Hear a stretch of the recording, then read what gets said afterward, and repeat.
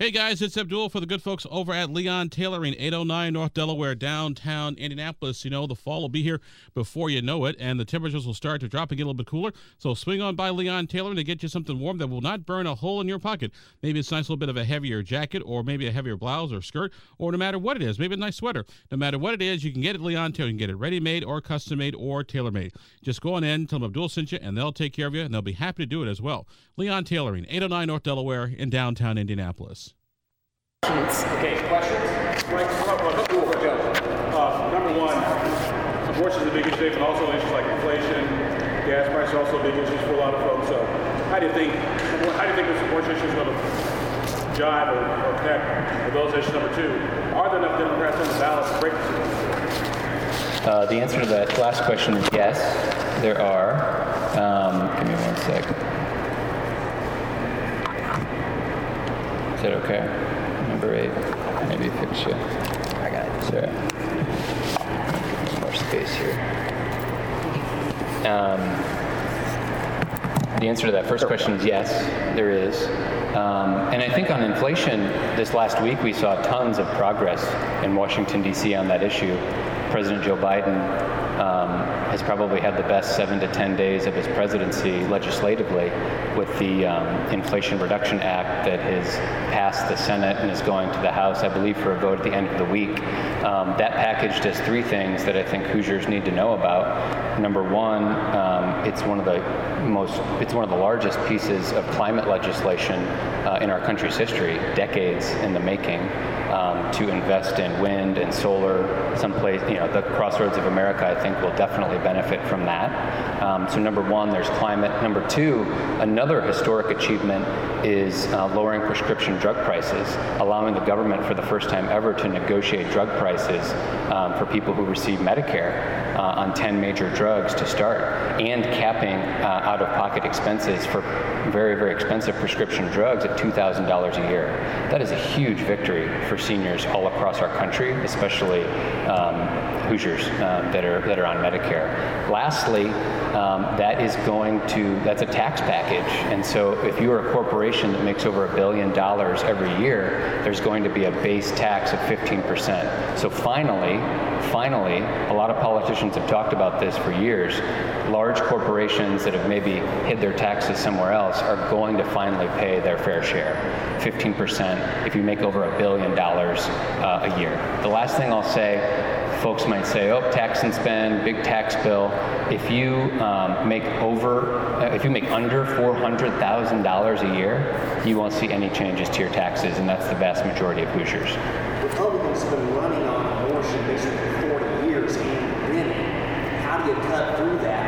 How common are you that voters who have been voting that same way for the past 40 years or so are going to flip a switch and change their minds? I think on this issue, Republicans...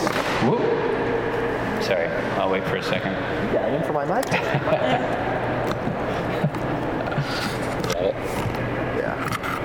All right, there we go. There we go. I'll hold it. I think on this issue, Republicans have talked about it for so long, and they've talked about it for decades, that they're kind of like the dog that caught up to the car.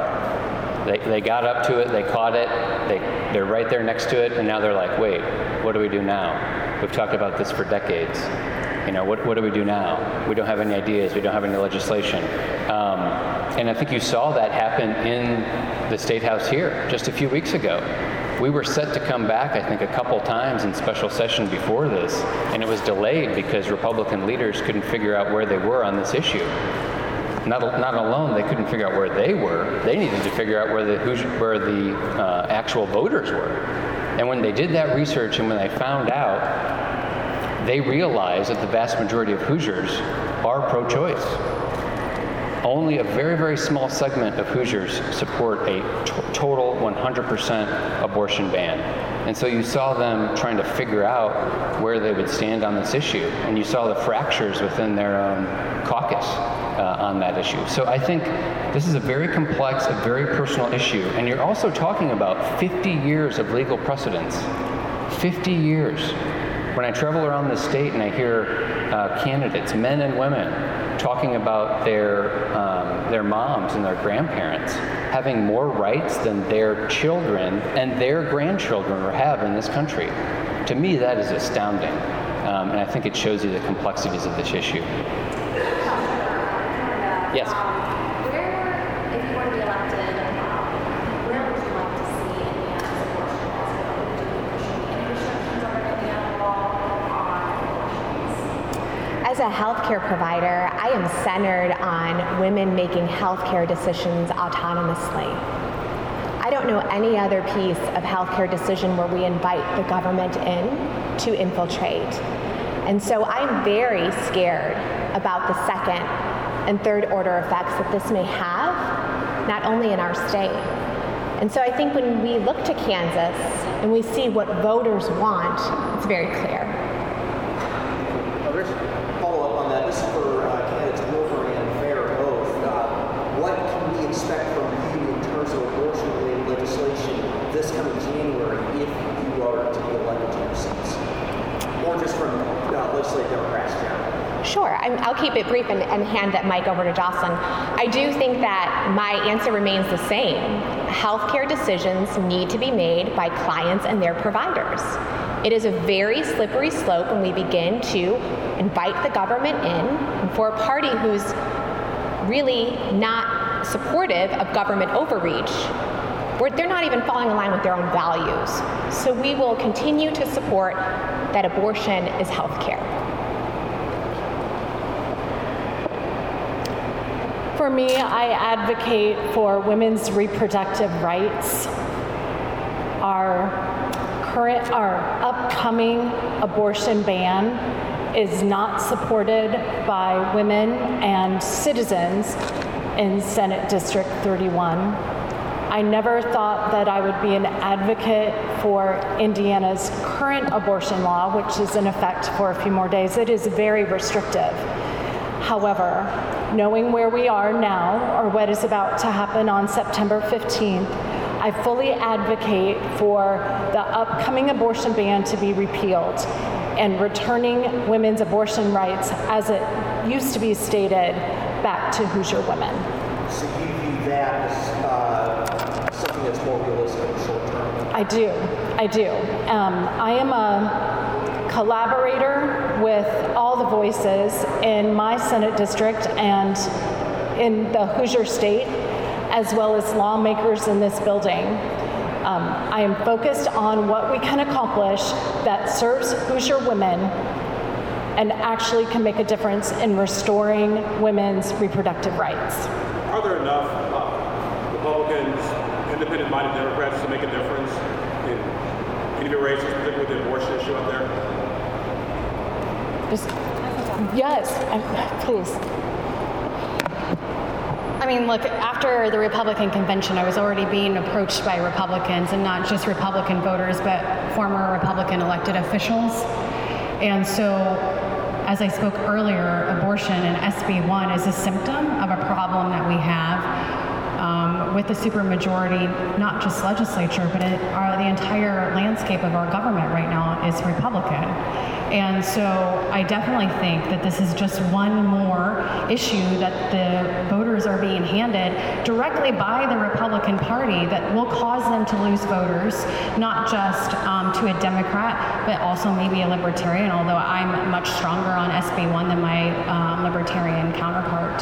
So most definitely, we are seeing that it will affect our race, and I'm already seeing that personally in the Republicans that we are working with.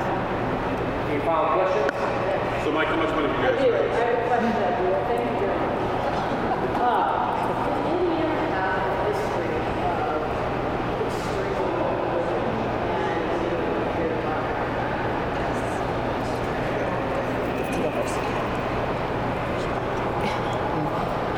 I definitely, over the last few days sitting in testimony, I was discouraged by the weaponizing of the Bible. I was also dumbfounded about the acknowledgement and the absence of other religions, particularly those of Jewish faith, and particularly my friends who are Muslim, and people who choose not to practice any faith. This state has a track record of discrimination when it comes to religious freedom. It's very clear. I'd like to hand over to Zanae, who can talk a little bit more about that. Absolutely. I think there is a history there, and I think that we have to do a better job at encouraging people to speak up for what they believe in and not be bullied or chastised for what their belief is. I've been around the state and I've heard from voters who have literally sat out elections because they felt like they were not represented because of their faith or what they choose not to believe in. So I think this is an opportunity to re-engage an entire group of people, an entire group of voters. So to Abdul's question, I think we do have enough voters out there. We have to just give them a reason to be excited to come out and vote. We can re-engage our rural communities. We can re-engage our LGBTQ communities. We can re-engage our Black communities. We can re-engage our women and get them fired up that we have people that represent all of them standing up here today, and regardless of their faith, regardless of their nationality, regardless of their background, their ethnicity, they have a place, they have a voice, and we are empowering them to use it in November. Again, we want to thank all of you for taking time out of your busy schedules to be here today, but I just want to be clear as we close and remind everyone that only 20% of Hoosiers said they wanted the state to pass a total abortion ban without any exceptions, and that is from the Republicans' poll. Thank you. This podcast was produced and edited by Chris Spangle and Leaders and Legends, LLC. If you're interested in starting a podcast or taking yours to the next level, please contact us at leadersandlegends.net.